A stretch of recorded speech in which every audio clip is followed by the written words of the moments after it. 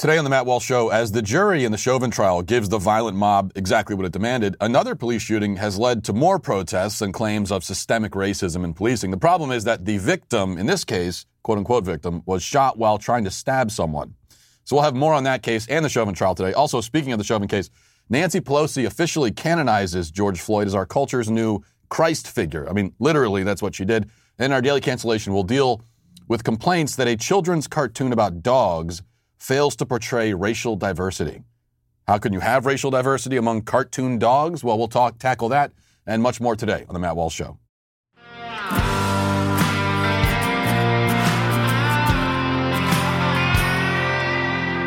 So I had planned, of course, to begin today talking about the verdict in the Chauvin trial, a verdict that was reached by the jury hours after the President of the United States went on TV and publicly called for a guilty verdict, also shortly after the mayor of the city demanded a conviction, and only a day after one of the most prominent members of Congress flew from D.C. to Minneapolis to inflame the already violent mob. It was a verdict reached by a jury in the same city that had been devastated by riots last year because of this case, and where even worse riots would have happened had they returned anything but the verdict they did return. A verdict reached in a trial that could have been moved to a different city and could have involved the sequestering of the jury for the whole trial, but it wasn't and didn't. Even aside from the facts of the case, facts which very clearly amount to reasonable doubt on all charges, in my opinion, rather than a conviction on all charges, which is what the jury decided. But even aside from those facts, the public pressure, the location, the refusal by the judge to take any steps whatsoever to address any of these issues, all of that is enough to call this a fundamentally unfair and unjust trial, and one in which the verdict cannot be trusted. I mean, moving the trial's location and sequestering the jury, these are tools that a judge has in his toolbox. If this trial didn't call for those things, then what trial in history ever has? This is why this is a decision which should be appealed and retried, but it may never get that far because almost everyone in this country, especially in positions of leadership, including in the court system, is too afraid of the mob to do the right thing. There should have been a mistrial declared at various points along the way, but certainly when Maxine Waters showed up and did what she did, that should have been mistrial. But courage is in short supply in this country. Though we've never needed it more, there's never been so little of it. But as I said, this is the topic that I was going to open the show with. We'll talk more about that later. That was until a new case, a new protest, a new BLM martyr was appointed, right as the guilty verdict in the Chauvin case was read. BLM protesters were descending on Columbus, Ohio, in response to a police shooting that had happened just hours earlier. Now, as we've seen over and over again, the narrative takes shape, solidifies, metastasizes like a cancerous tumor rapidly. I mean, within minutes, within seconds now. And this time, as almost always, the narrative was that the victim, 16-year-old Ma'Khia Bryant, was innocent, unarmed, helpless, not a threat to anyone, and had been gunned down randomly by police. Police showed up and just shot her dead. That's basically what we were told. Activists and media journalists, but I repeat myself, took the words of the supposed witnesses and the supposed victim's family and ran with it as gospel truth, as they always do. Before any other facts, here's the point we're at now. Before any other facts about this case had circulated, already this video clip of Ma'Khia Bryant's mother, now, she was out in front of cameras right away, within minutes, within hours at least. And before we knew anything else, this was the clip making the rounds, and this is what established the narrative. Here's what Ma'Khia Bryant's mother said. Let's listen. Ma'Khia was named after a male prophet in the Bible. She was a very loving, peaceful little girl. She was 16 years old. She was an honor roll student. And Ma'Khia had a motherly nature about her. She promoted peace. And that's something that I want to always be remembered. Loving, motherly, and honor roll student, she promoted peace. That's what her mother says. Her mother, we should note, did not have legal custody of her daughter. Ma'Khia was in foster care. Even more important to note, the loving and peaceful Ma'Khia was actually shot by cops while in the process of trying to murder somebody with a knife. The same day as the shooting, only hours after the shooting happened, actually, Columbus police held a press conference, and usually it takes a couple of days, but now we're at a point now where they put the body cam footage out right away. Even that it's not quick enough. If you can't get it out within seconds, it's not going to be fast enough to get out in front of the narrative. So this is a few hours later, still not fast enough, but they showed the body cam footage and explained the context of the shooting, and let's watch that now. 71 Legion Lane. The information was that a caller said females were there trying to stab them and put their hands on them. Dispatchers tried to obtain information about weapons, but were unable to gather that information. Officers were dispatched at 4:36 and arrived at 4:44. We will play the first video in real time.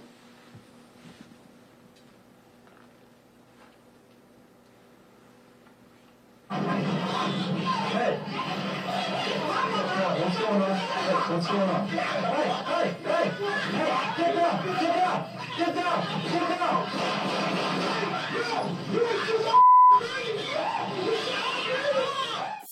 There's the body cam footage. So the cops were called to the scene because someone was trying to stab somebody else. That's all they know. Police officer arrives, sees a woman wielding a large knife. Appears to be a butcher's knife or steak knife that you get from your kitchen. I mean, this is no pocket knife. This is a large knife. The suspect attacks one other woman and pushes her to the ground. And then she goes after someone else, the girl in pink in the body cam footage.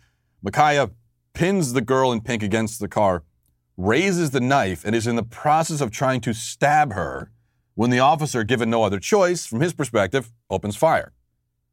Micaiah was not unarmed. She had a knife. She was not peaceful, at least in that video. She was trying to stab someone. These details matter. At least they matter to those of us who are honest and rational, though our club is small and losing members by the day. The full facts of the case, as they've now been revealed, facts which absolutely, without any shadow of a doubt, vindicate the police officer and reveal him to be not just justified, but heroic, acting to save someone's life. But of course, that doesn't matter. None of it matters. Still, the cop is accused not just of murder, but of racist murder. This in spite of the fact that he was firing not even to defend himself, but to defend the life of another black girl. He shot a black girl to stop her from killing another black girl, and that makes him a homicidal racist? There's no reasoning with this thinking because there's no thinking involved. This is what the left needs to know. They need to know only two things, two data points. Did the police kill someone? And was that person black? If so, it was racism every time without exception. Now let's really consider the position this officer was in.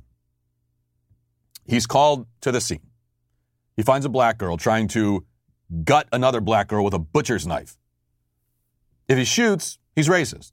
If he doesn't shoot, and the other black girl gets stabbed and killed right in front of him, he'll be accused of not acting to save the life of that black child. So if he saves the black girl's life, then he's guilty of not valuing the assailant's life. If he doesn't save her life, he's guilty of not valuing the victim's life. And because they're both black, then no matter what he does, he's not valuing the life of one or the other of the black people involved. No matter what he does, he loses. No matter what he does. He's already condemned simply for arriving to the scene. The moment he is there wearing that badge, he's done. There's nothing he can do, no option he can avail himself of that would not lead to accusations of racism. Of course, you're always going to get the Monday morning quarterback. Why didn't he use a taser? When someone is in the process, they've got the knife like this, and they're in the process of trying to stab. A taser is by no means guaranteed to stop that from happening. You could shoot them with a taser, and they're still going to get that stab in. They could get multiple blows in. Certainly at least one. A knife that size, a blade that size, just one stab placed in the right place could very easily kill somebody. So if he had done that, if he had just pulled the taser out, tried to use a taser, and it wasn't enough, and the girl was stabbed to death, then what would the activists be saying? You know what they'd be saying? They'd be saying, oh, yeah, well, now you use a taser because it's not important enough to you to use lethal force to save this black child's life. That's what they would say. And we all know it. So there's no option, except for one, perhaps. Here's the other option if you're a cop. Don't take the call. You know, there was some static over the radio. You didn't hear it. Oops. These things happen. Go grab a coffee instead. Stay out of it. Let whatever's going to happen, happen. The other members of the community there, you see them in the video. There appear to be some adults there as well. They don't seem too concerned about these kids' lives anyway. They're just standing around watching, like a knife fight between teenagers is a spectator sport. So let the violence happen.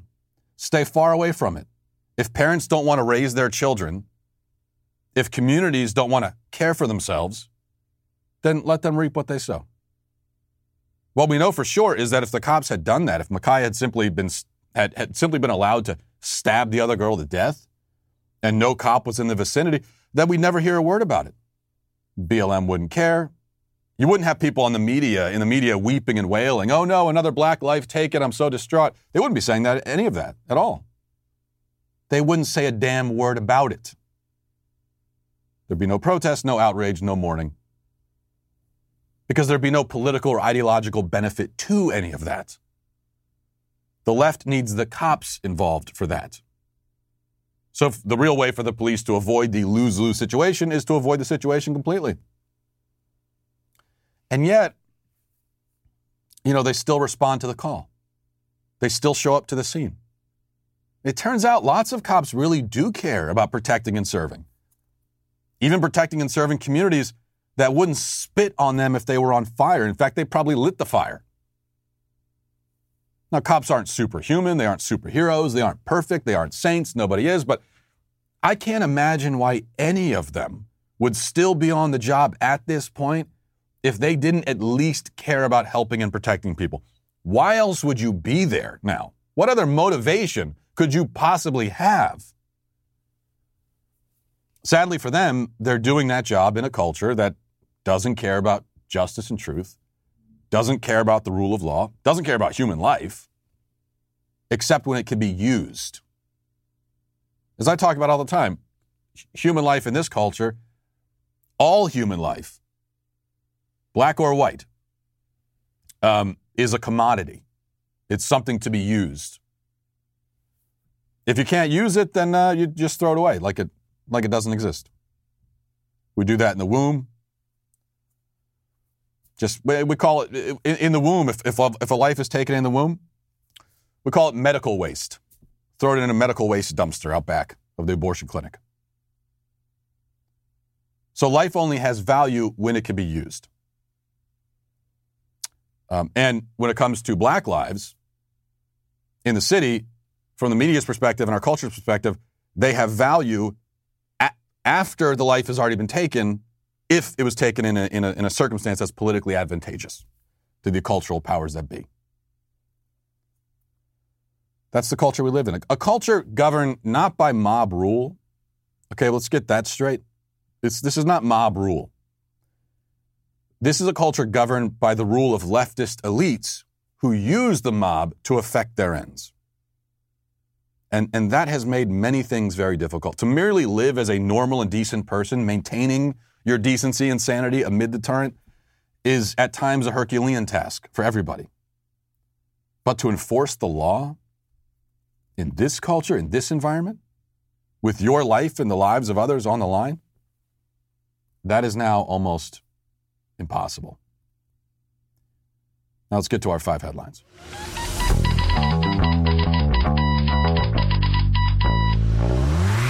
All right, now we can get into some more about the Derek Chauvin verdict. First, Vice President Biden yesterday. Vice President Biden, after weighing in on the case and calling for a guilty verdict while the jury was still deliberating, and remember, the judge in the case admonished Maxine Waters and asked all political officials to stay out of it. Hours later, the mayor of Minneapolis gets up, says he wants a guilty verdict, and the president of the United States goes in front of cameras and says he strongly implies that there should be a guilty verdict. But after the verdict was read, he then addressed the nation about the results of this local murder trial. Of course, President Kamala Harris spoke first, and then Vice President Biden got up and shared his thoughts about how all of this relates back to systemic racism. Let's listen. It was a murder in the full light of day, and it ripped the blinders off for the whole world to see. The systemic racism the Vice President just referred to. The systemic racism that's a stain on our nation's soul. The knee on the neck of justice for Black Americans. Profound fear and trauma. The pain, the exhaustion that Black and brown Americans experience every single day. Systemic racism. I am still to this point waiting for some. I've heard over and over and over again that this case, it's assumed. It's like it's self-evident that, of course, this case is all about race and racism. Even some so-called conservatives on social media after the verdict were celebrating it as a victory for racial justice. And, that qualifier is important because the Chauvin verdict has nothing to do with justice. It doesn't have anything to do with justice as we have traditionally understood it. It's not justice in the way that courts are supposed to be enacting justice. But it is racial justice.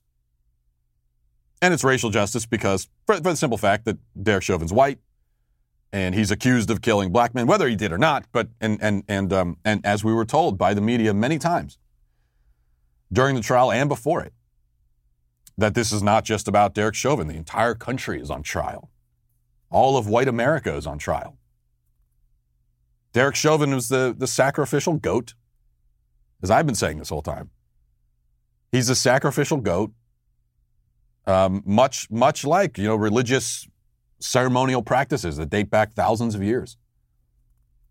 He is this sacrificial offering, and the guilt of white America is placed on his shoulders, and so. And when you bring the sacrificial goat to the altar, it has to be burned in sacrifice, and it was in this case. And that's why, I was saying I haven't heard anyone even try to actually explain how racism plays into any of this. Pretending for a second, for the sake of argument, that Chauvin actually is guilty on all counts, and that we can say that beyond a reasonable doubt, which we can't. But pretending we can. Okay. Race? What? So you're saying if what?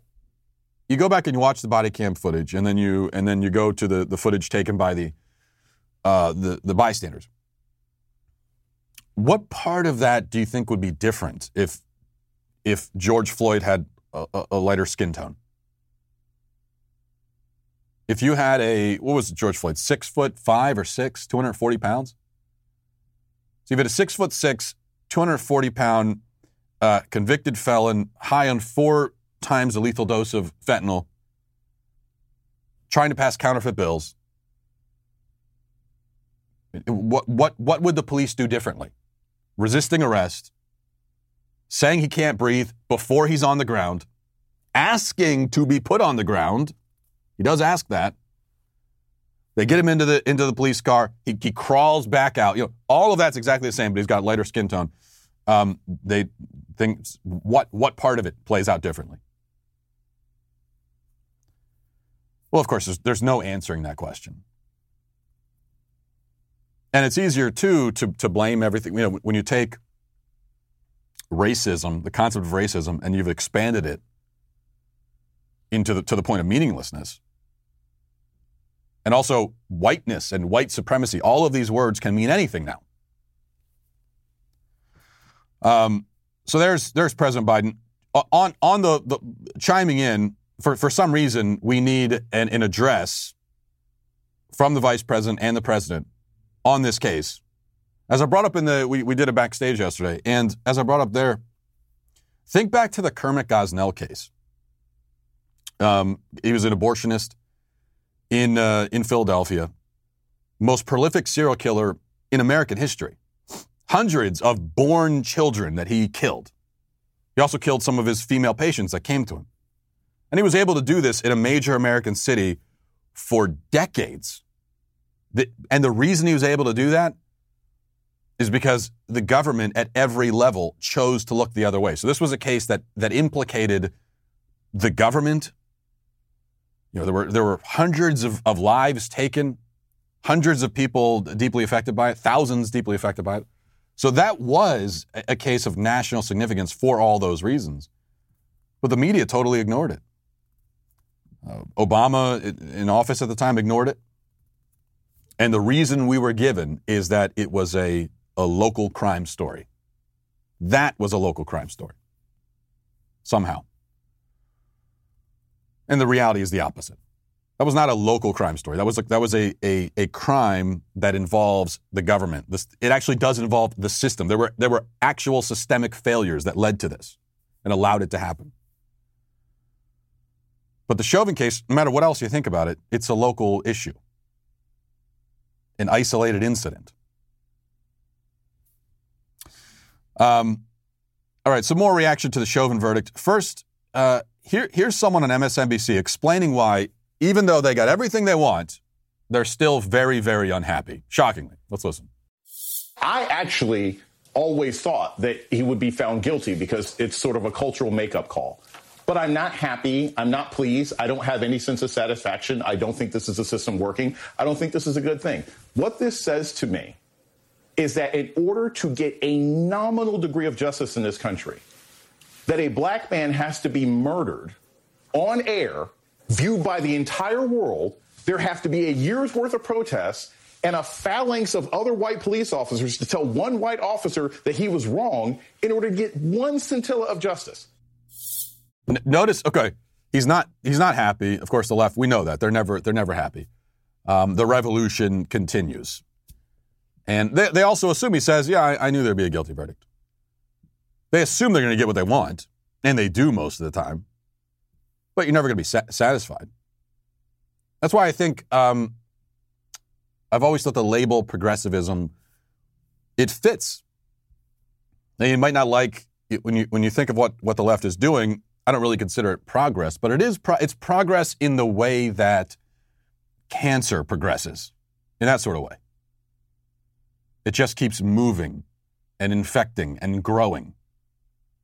And left-wing progressivism is the same way. It never gets to a point where it's satisfied and says, all right, I've had enough. Just keep moving to the next thing. Keep moving on. So he's not happy, obviously, but notice how he basically admits that this verdict was partly the product of the pressure put on the jury. He says it right there.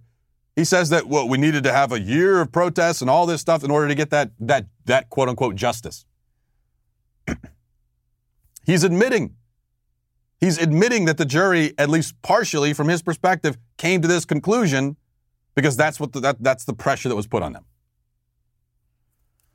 AOC had, I think we have this clip. She had a similar take. Let's play that. It's not justice. And I'll explain to you why it's not justice. It's not justice because justice is George Floyd going home tonight to be with his family. Justice is Adam Toledo getting tucked in by his mom tonight. Justice is when you're pulled over, there not being a gun that's part of that interaction because you have a headlight out. What is that supposed to refer to? A gun's not part of that interaction? Well, if you're talking about Dante Wright, the reason a gun's part of the interaction is because you committed armed robbery against a woman and there was a warrant for your arrest and they tried to arrest you and you resisted. That's how the gun got involved there. This is not, I will agree though, aside from that last part, the rest of it, I sort of agree. This is not justice. This verdict is not just. Because it's the result of pressure. This is really, it's the death of the rule of law. where the left knows that it can get someone convicted of murder if it wants. But I thought of all, and we could sit here all day playing the reaction from the left and the media to the Chauvin trial, and most of it is exactly what you would expect. This is also what you would expect, but it's also perhaps the most demented reaction. This is from Nancy Pelosi. What she's saying here is not unique, and not the first time she said something like this. But here she is fully embracing the religious cult-like nature of all of this and of the whole quote-unquote anti-racism movement. Here she is appointing George Floyd a Christ-like messianic figure who dies for the sins of all mankind, or at least of white mankind. Here she is.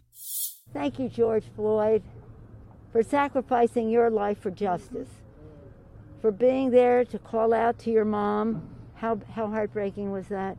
Call out for your mom.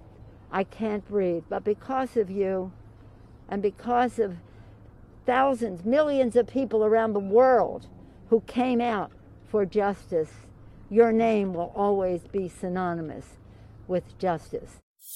Good Lord.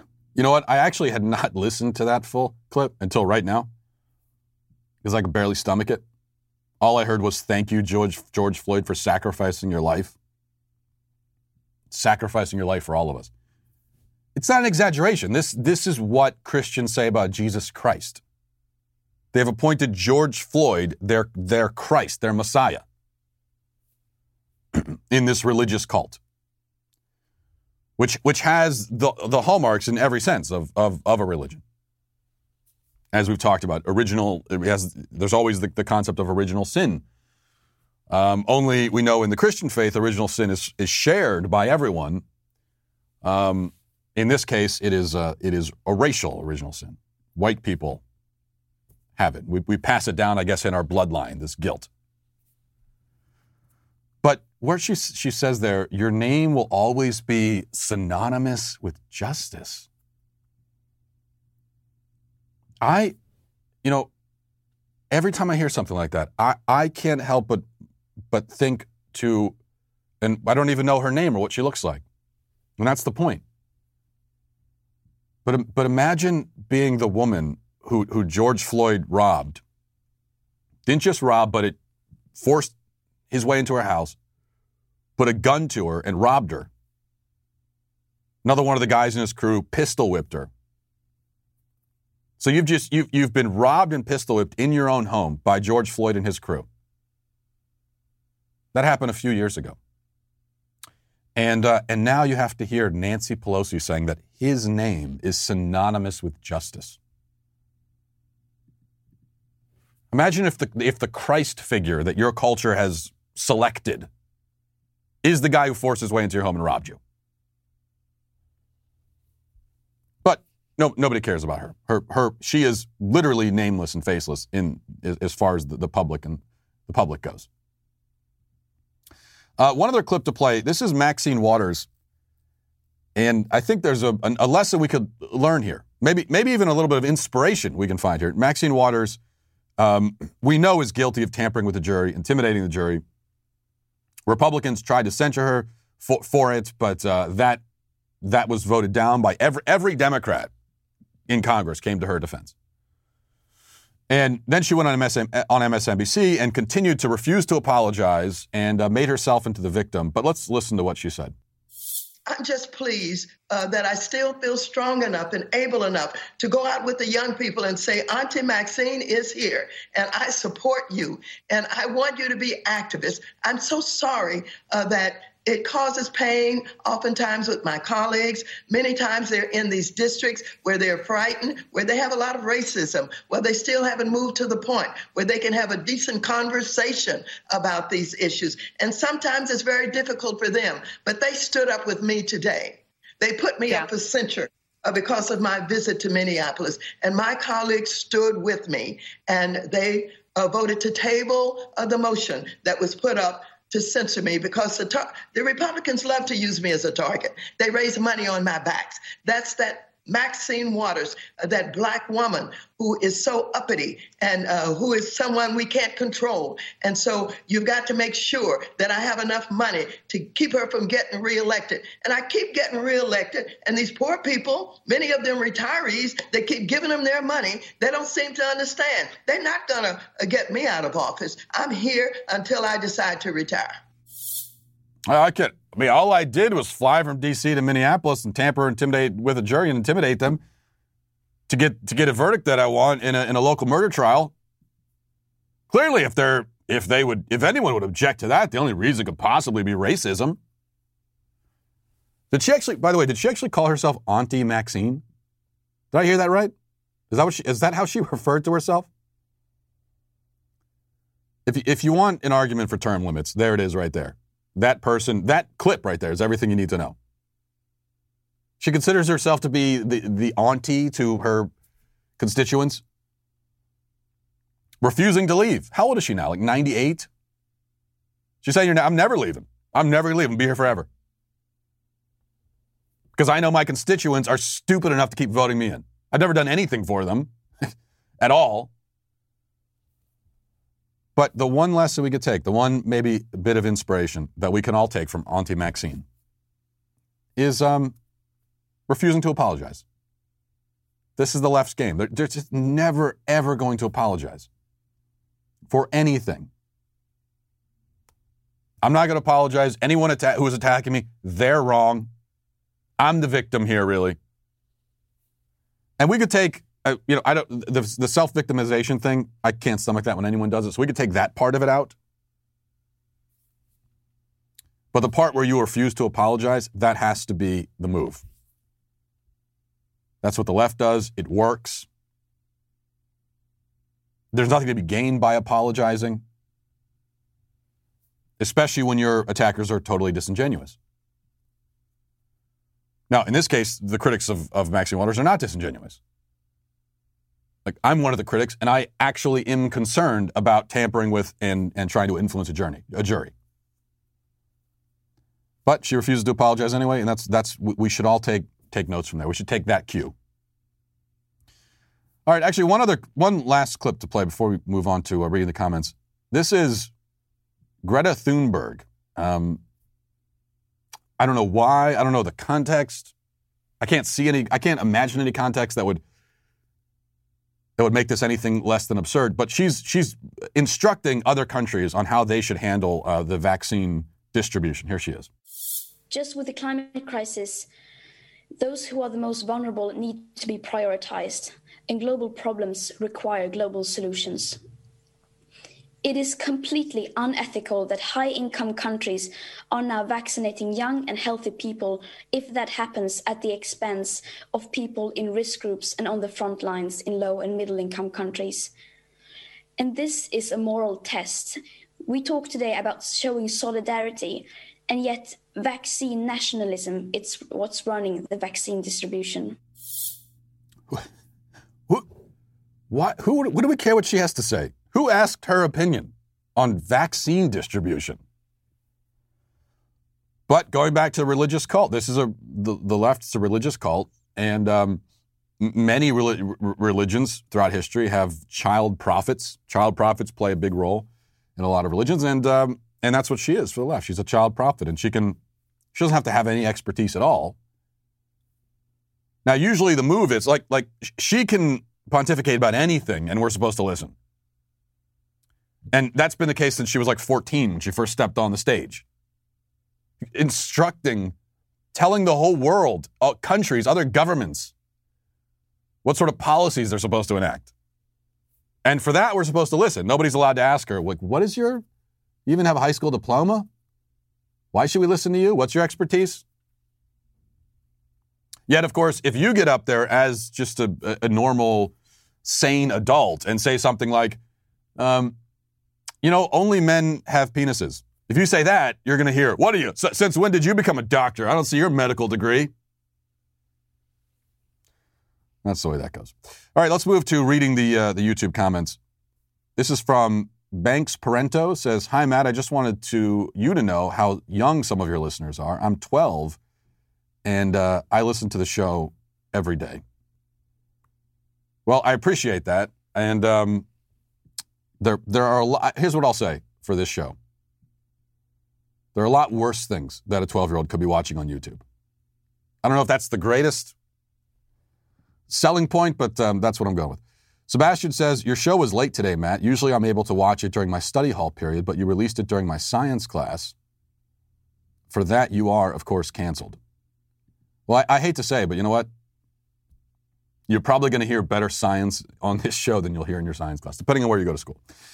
Another comment says, the reason no one is talking about the alien stuff is there really isn't anything to talk about other than pointing it out. You're right about there really only being two options, but in both, the only logical response seems to be sit around and wait for a third explanation or wait to be conquered and try not to think about it until then.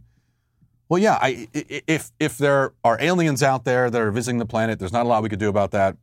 If there's another country that has this otherworldly technology that is so mind-blowing that even our government officials think that it might be from another planet, in both those cases, there's probably not a lot we can do about it. All I'm saying is that's the case for everything we talk about. There's not anything that we can individually do about it. Any big societal issue. Yeah, we talk about everything. We talk about all these things. I would think that the reason we would talk about the alien issue is that it is important. I don't know. I would consider it important. And it's interesting. It's much more interesting and fascinating than 95% of the stuff we're talking about all the time. But, we ignore it. Let's see. Another comment says, Matt could easily pass off as Chauvin's defense attorney. Check it out. I've seen a lot of comments like this that I look like Chauvin's defense attorney. Why? Because we both have beards? All bearded guys look the same? That kind of bigotry is not allowed on this show. You are banned from the show, obviously. And finally, it says, Matt, the cosmos is huge. There's a statistical certainty that there's intelligent life on another planet. It's also statistical certainty that such a planet is so far away from us that we'll never know about them and we'll never be able to reach them, and vice versa. Yeah, that used to be my position, and that's still a very credible position. There's a good argument for that. The distances are so vast. The closest our neighboring solar system, like the one that's right next door to us in cosmic terms, is, 25 trillion miles away. 4 or 5 light years, 25 trillion miles. With current technology, it would take us centuries and centuries to get there. And that's the closest one. And imagine it takes you centuries to get there, and you get there, and there's nothing there. Well, it'll be another 1,000 years to the next one. So I used to think I used to agree with that, but then also you're thinking of things in human terms.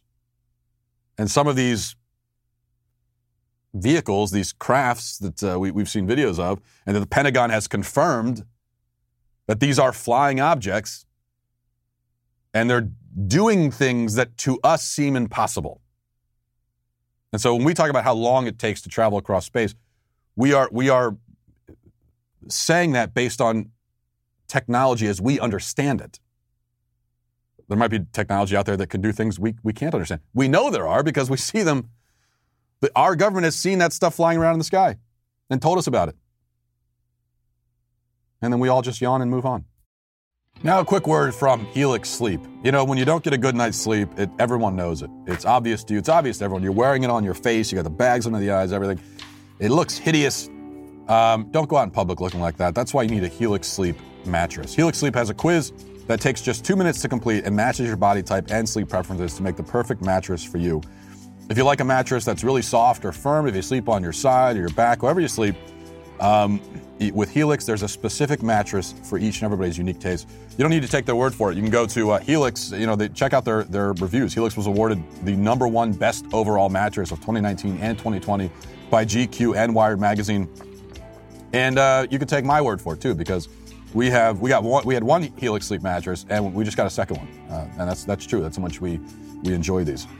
We have one. My daughter has one. The boys, they don't have one yet. They don't need it. They could sleep on like a cardboard box and they'd be fine. Just go to helixsleep.com/Walsh, take their 2-minute sleep quiz, and they'll match you to a customized mattress that will give you the best sleep of your life. Right now, Helix is offering up to $200 off and free pillows with all mattress orders. That's helixsleep.com/Walsh. Again, helixsleep.com/Walsh. helixsleep.com/Walsh for $200 off your mattress order.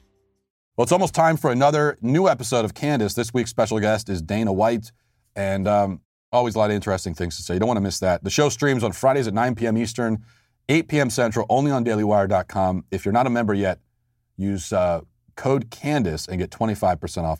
And don't forget also, of course, the Candace podcast, which is available on Apple, Spotify, or wherever you listen to your podcast. Now let's get to our daily cancellation.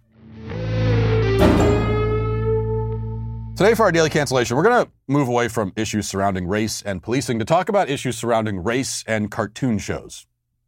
No matter what, as we've seen, race is involved in every issue. It's involved even when it's not involved. Though sometimes when it is involved, it's not involved. Like anytime a white person is the victim of interracial violence. So anyway, I hope that clears things up. Now, the headline on Yahoo News, which I promise is not satire, reads as follows. Kids cartoon Bluey criticized for not having disabled, queer, poor, gender diverse, or dogs of color. Now, apparently, as we'll discover when we keep reading, Bluey is an Australian children's show, which is why I've never heard of it. But even not being familiar with the program, it seems immediately clear that the show does have dogs of color. I mean, it has a blue dog, doesn't it? In fact, all dogs are some kind of color. Every dog is a dog of color. Just like every person is a person of color. All people are some kind of color, aren't they? This is why the phrase people of color is nonsensical and silly when applied only to certain groups to the exclusion of others. Like last I checked, Caucasian people have a color. I can't imagine what a colorless person would look like. They'd have to be translucent, like some kind of hideous deep sea fish or something. But certainly, again, all dogs have a color. All dogs go to heaven and all dogs have a color. That first part is not true at all, in my opinion, despite what the cartoon shows say. What can dog of color even mean then? Does it mean that the show should have dogs which resemble racial minorities? But wouldn't that be considered racist if it did? None of this makes any sense. In fairness, though, we haven't read the article yet. Maybe it will make a persuasive case. Far be it for me to make assumptions based merely on the psychotic headline. So here's the article. It says, quote, the animated show for preschool children follows Bluey, an anthropomorphic 6-year-old blue heeler puppy, and her family as they go about life in Brisbane and learn important life lessons. In an opinion piece on the ABC Everyday website, journalist Beverly Wang shared her love of the hit cartoon, but also questioned why the show isn't more representative. Wang asked why the show, which is set in the capital of Queensland, does not reflect the wide diversity of the Australian city. Quote, where are the disabled, queer, poor, gender diverse dogs of color and single-parent dog families in Bluey's Brisbane? She said, if they're in the background, let them come forward. Wang acknowledged the creators of Bluey may not view their show through a political lens, imagine that, but she argued it's important for children's programming to be more representative. She said the tender, nuanced, and joyful show has already demonstrated depth and range in its ability to touch on important issues. Quote, as a parent of color, I am always conscious of the presence or absence of diverse representation in kids' pop culture. What it means for children and conversations we have around that, Wang said. I sincerely believe you don't have to be other to think about this too. Okay, well, let me say, as a translucent parent, a parent without color, a colorless parent, I am not conscious at all of the racial makeup of the cartoon shows my kids watch. All of my kids have enjoyed Peppa Pig, for example. I have never wondered about the race of Peppa and her family. They do seem to be British, but I never speculated about their racial background. That's because they're pigs and also fictional. That's also why I've never wondered about the sexual orientation or gender identity of these fictional cartoon British pigs. I mean, it's possible that Daddy Pig, my favorite character in the show, is in his private life a pansexual, gender-fluid foot fetishist. I mean, it's possible. The issue has simply never been addressed in any episode of Peppa Pig that I've ever watched. And I prefer, in fact, for it not to be addressed.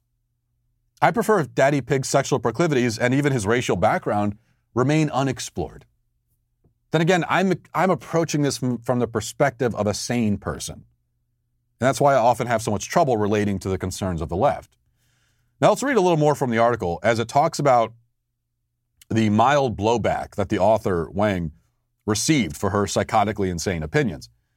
It says, quote, Guardian Australia's political reporter Amy Ramikis said the amount of hate being directed towards Wang was the reason, quote, why this country can never have a serious conversation.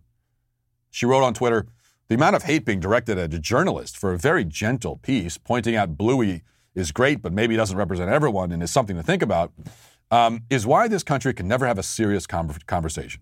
She continued, quote, you might not see yourself or your family represented all the time, but if you're white, able-bodied, and working/middle class, you're not short of options. Okay. 2 quick points here. First, I agree that we can't have serious conversations, but it's precisely because this kind of conversation, racial representation in a cartoon show about fictional dogs, drowns out the serious conversation. This isn't the serious conversation we need to have. It's the unserious conversation that we're having instead. Second, part of the whole point of a children's show is for children to use their imagination.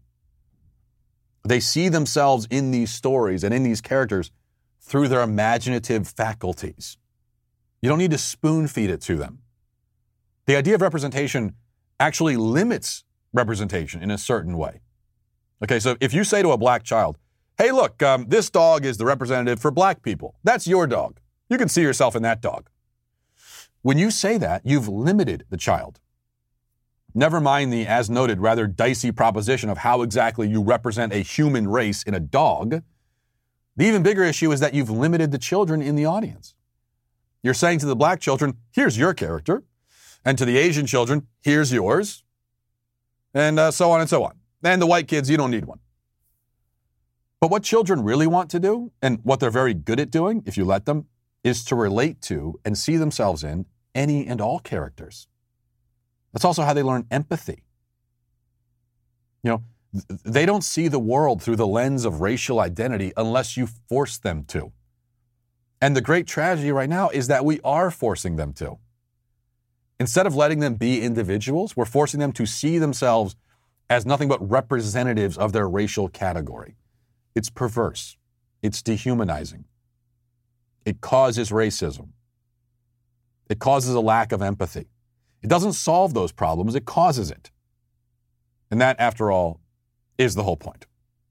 And it's why Beverly Wang and anyone else complaining about representation in cartoon shows for children is canceled. And Daddy Pig is canceled too if he really is a pansexual foot fetishist. Can't have any of that in my cartoon shows. And we'll leave it there. Thanks for watching. Thanks for listening. Have a great day. Godspeed.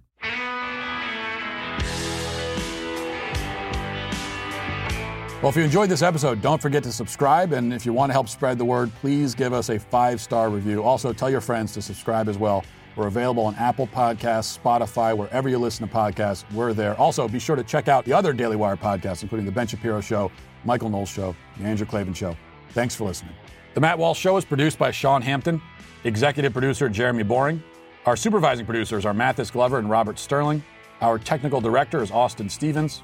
Production manager Pavel Vodosky. The show is edited by Sasha Tolmachov. Our audio is mixed by Mike Coromina. Hair and makeup is done by Nika Geneva. And our production coordinator is McKenna Waters. The Matt Walsh Show is a Daily Wire production. Copyright Daily Wire 2021. The George Floyd jurors saved themselves. The president and Joe Biden celebrate the verdict. And more drag bar perverts throw money at kids. Check it out on The Michael Knowles Show.